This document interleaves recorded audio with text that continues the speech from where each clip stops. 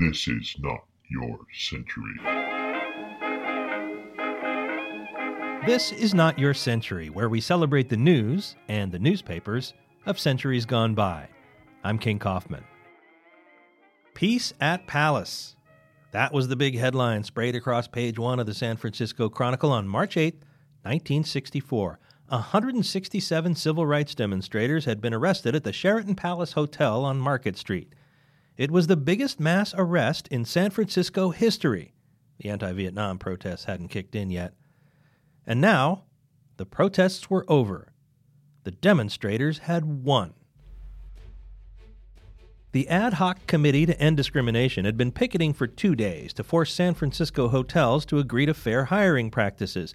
Comedian Dick Gregory was there. The Chronicle referred to him as ubiquitous. Mayor John Shelley called together the San Francisco Hotel Employers Association and the protesters to negotiate a settlement. At 3:30 Saturday morning, the 7th, as hundreds of demonstrators hung around the palace lobby, the announcement came. No deal. That's when the demonstrators' young leaders called on picketers to block the doors, a move that would invite police action. This was against the counsel of their older advisors, including Terry Francois, the NAACP leader who would soon become the first black member of the San Francisco Board of Supervisors. Warren Hinkle, who would spend the next 5 years as the editor of the leftist Ramparts magazine, wrote this lead in a sidebar in the Chronicle. This is what it was like in the palace at 4 a.m. yesterday. James Greer, the 42-year-old owner of a medical supply firm in North Hollywood, stood arms akimbo at the edge of a solid block of some 250 pickets, squatting in the carriage entrance to the Sheraton Palace Hotel. "I want to get out," he yelled. "Are you going to let me out?" "No," the pickets roared back. Nobody gets out. The mass arrests followed. Among those taken in, future San Francisco District Attorney Terrence K. O'Halloran, then a law student at Hastings College, and another student, 21-year-old Mario Savio of Berkeley, who 6 months later would emerge as a leader of the free speech movement. The gambit worked. On Saturday morning, Mayor Shelley announced an agreement between the demonstrators and the city's 33 biggest hotels. The agreement ran in full in the paper. Here was its most important clause.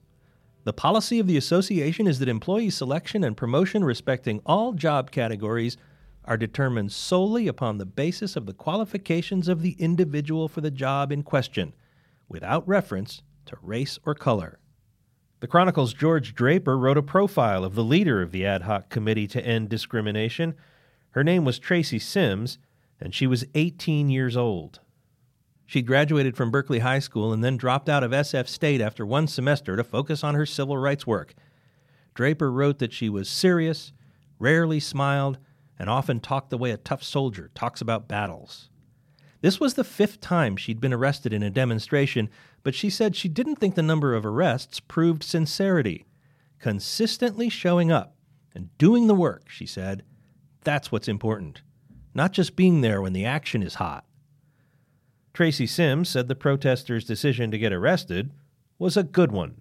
"I don't think the arrests are detrimental to our cause," she said. "I think they show everyone that the fervor for civil rights has finally struck the North."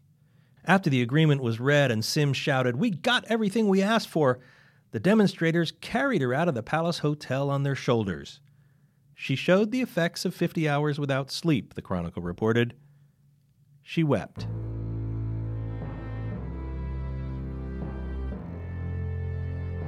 According to blackpast.org, Tracy Sims never again participated in civil rights protests.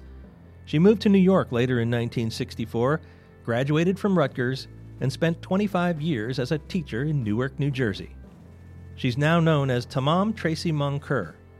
In 2008, she published a memoir, Diary of an Inner City Teacher.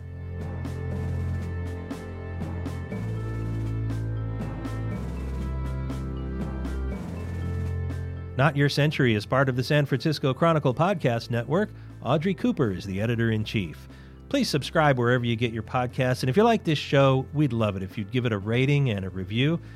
For great journalism today, consider subscribing to the San Francisco Chronicle, which you can do in both paper and digital form. by going to sfchronicle.com/subscribe. Historical research by Libby Coleman. I'm King Kaufman. Talk to me on Twitter at King_Kaufman. We now return you to your century.